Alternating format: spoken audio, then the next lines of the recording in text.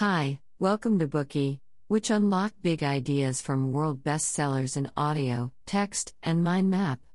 Please download Bookie at Apple Store or Google Play with more features. Get your free mind snack now. Today we will unlock the book Freakonomics, a rogue economist explores the hidden side of everything.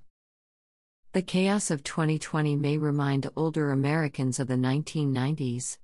At that time, the nightly news on different channels spun the same story: the world will not get better. For decades, the crime rate in every American city had been rising relentlessly.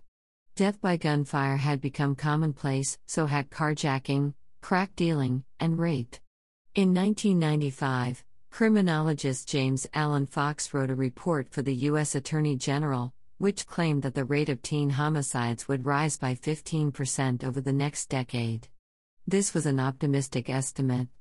In a pessimistic scenario, the figure would more than double.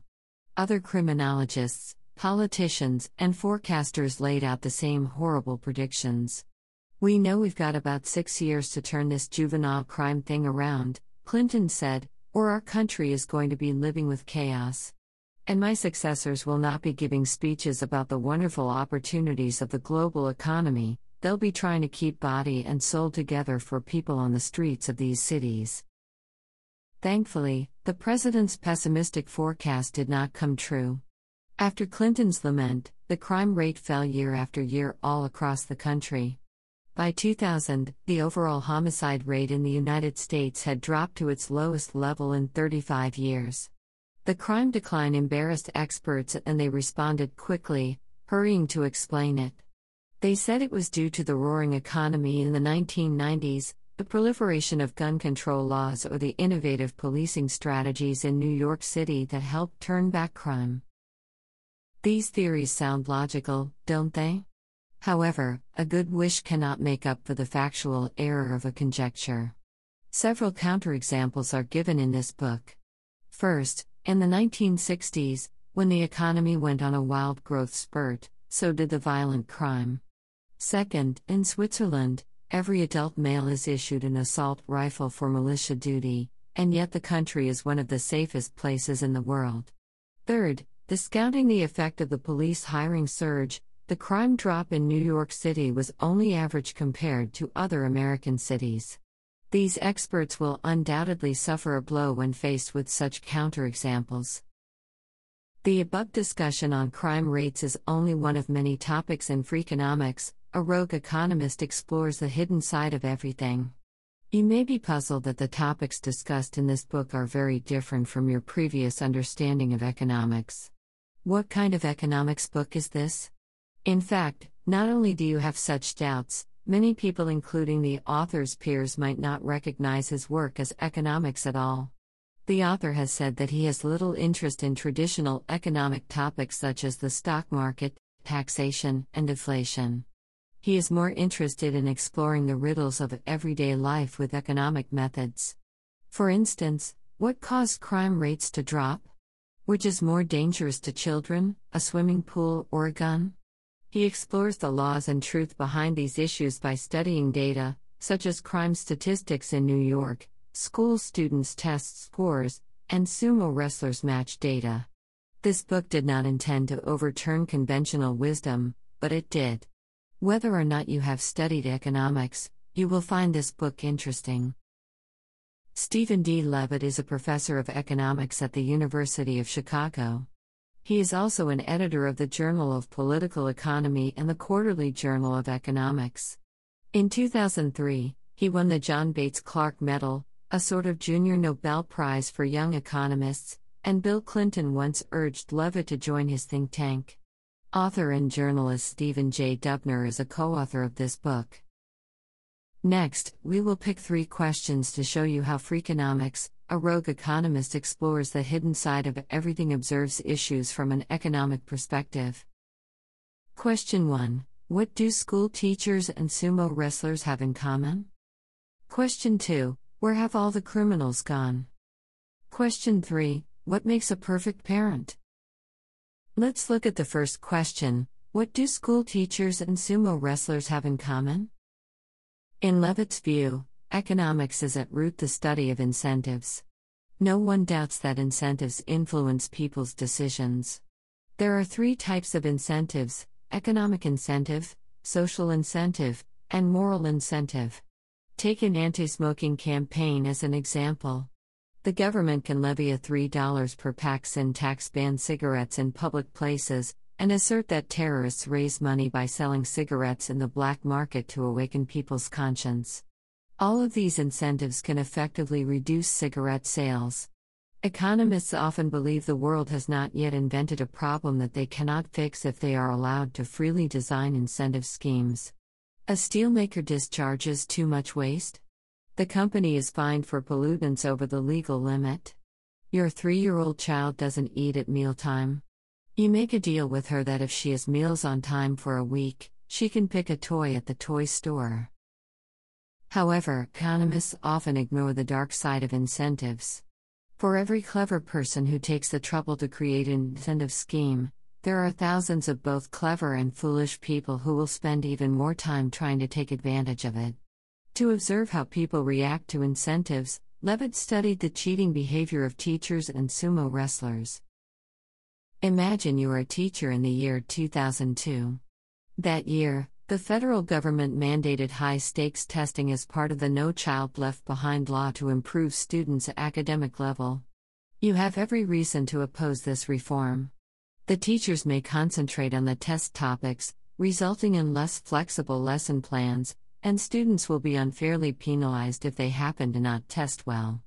In addition, teachers are held accountable for the results of high-stakes testing.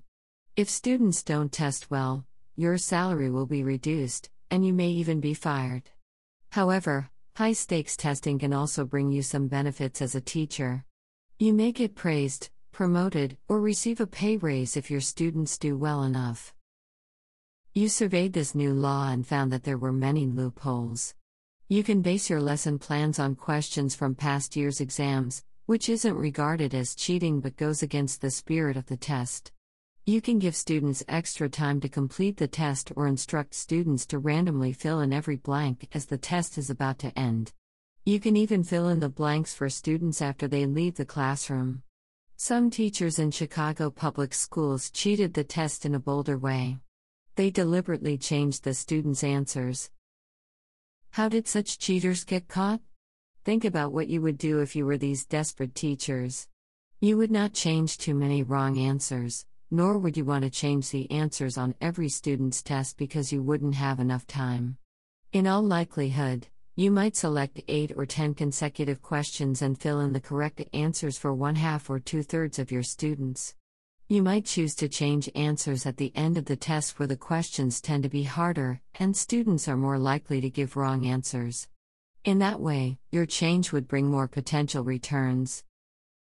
Now we have made an assumption. Next, we need to collect data and construct an algorithm to search for unusual answer patterns in a given classroom. Consider now the answer sheets from the students in a 6th grade classroom in Chicago. The algorithm found that 15 out of 22 students in the classroom gave the same 6 consecutive correct answers. Is this a coincidence? Not likely. There are at least 4 reasons. Firstly, these questions were near the end of the test and were harder than the earlier questions. Secondly, these students didn't get 6 consecutive right answers elsewhere on the test. It is unlikely they would get right the same 6 hard questions. Thirdly, other answers of these students on the test had virtually no correlation. Fourthly, a few students left more than one answer blank before and did so after these 6 questions. This suggests that the suspicious answers in the middle were filled in not by the students but by the teacher. Another indication of teacher cheating in the 6th grade classroom is the comparison of the results of this test and those of previous years and the following year. The students in the classroom averaged 4.1, 5.8, and 5.5 on their 5th grade tests, 6th grade tests, and 7th grade tests respectively. It is unlikely that the students suddenly became smart one year and not as smart the next year. More likely, their 6th grade teacher worked her magic with a pencil. After analyzing all the data from Chicago schools, the algorithm found evidence of teacher cheating in more than 200 tests per year, or 5% of the total. This is a conservative estimate, because the algorithm was able to identify teachers changing students' answers and not subtler ways of cheating, such as suggesting correct answers and giving students extra time. Most of these academic analyses tend to be neglected. But in early 2002, Arne Duncan, the CEO of the Chicago Public Schools, noticed this study. He asked the creator of the algorithm to help detect cheating teachers. In the following year, cheating by teachers dropped by more than 30%. Apart from teachers in Chicago public schools, sumo wrestlers are also affected by the dark side of incentives. Considered a national sport in Japan, sumo wrestling embodies the nation's spirit and history. It is considered more sacred than other sports. Could cheating to lose possibly exist in sumo wrestling? Yes, it could. Sumo is not so much about competition as about honor. A wrestler's ranking affects how much money he makes and how big of an entourage and following he has. Honor and financial incentives may bring negative effects. In each sumo wrestling tournament, each wrestler has one bout per day over 15 consecutive days. After the tournament, if he has a winning record, his ranking will rise. Therefore, whether he can win the 8th victory directly determines the rise and fall of his ranking. Is it possible that a wrestler with an 8-6 record might allow an opponent with a 7-7 record to beat him? By measuring the data, the researcher once again discovered something strange. After considering hundreds of matches in question, the researchers found that on a tournament's final day, the wrestler with a 7-7 record actually won 79.6% matches against his opponent with an 8-6 record, far exceeding the predicted 48.7%. The wrestler with a 7-7 record also does well against opponents with a 9-5 record, winning 73.4% matches. However, when they meet next time, the former's winning percentage falls to 40%. Such a big fluctuation in the winning percentage doesn't make sense. Levitt believes that the most logical explanation is that the wrestlers made an agreement: you let me win today, and I will let you win next time. Through the fraud of teachers and wrestlers, Levitt shows us the dark side of incentives that some economists turn a blind eye to. Levitt said that if morality represents the way we would like the world to work, economics presents how it actually does work. You may agree with Adam Smith's view that people are generally good even without enforcement, but you may also think about the story of the ring of Gyges that comes from Plato's Republic. The story tells of a shepherd named Gyges who stumbles upon a ring that can make him invisible. With no one able to monitor his behavior, Gyges seduces the queen and murders the king. Today we are just sharing limited content. To unlock more key insights of world-class bestseller, please download our app. Just search for BOOKEY at Apple Store or Google Play. Get your free mind snack now.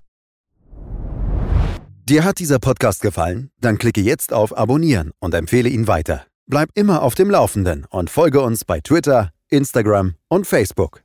Mehr Podcasts findest du auf meinpodcast.de.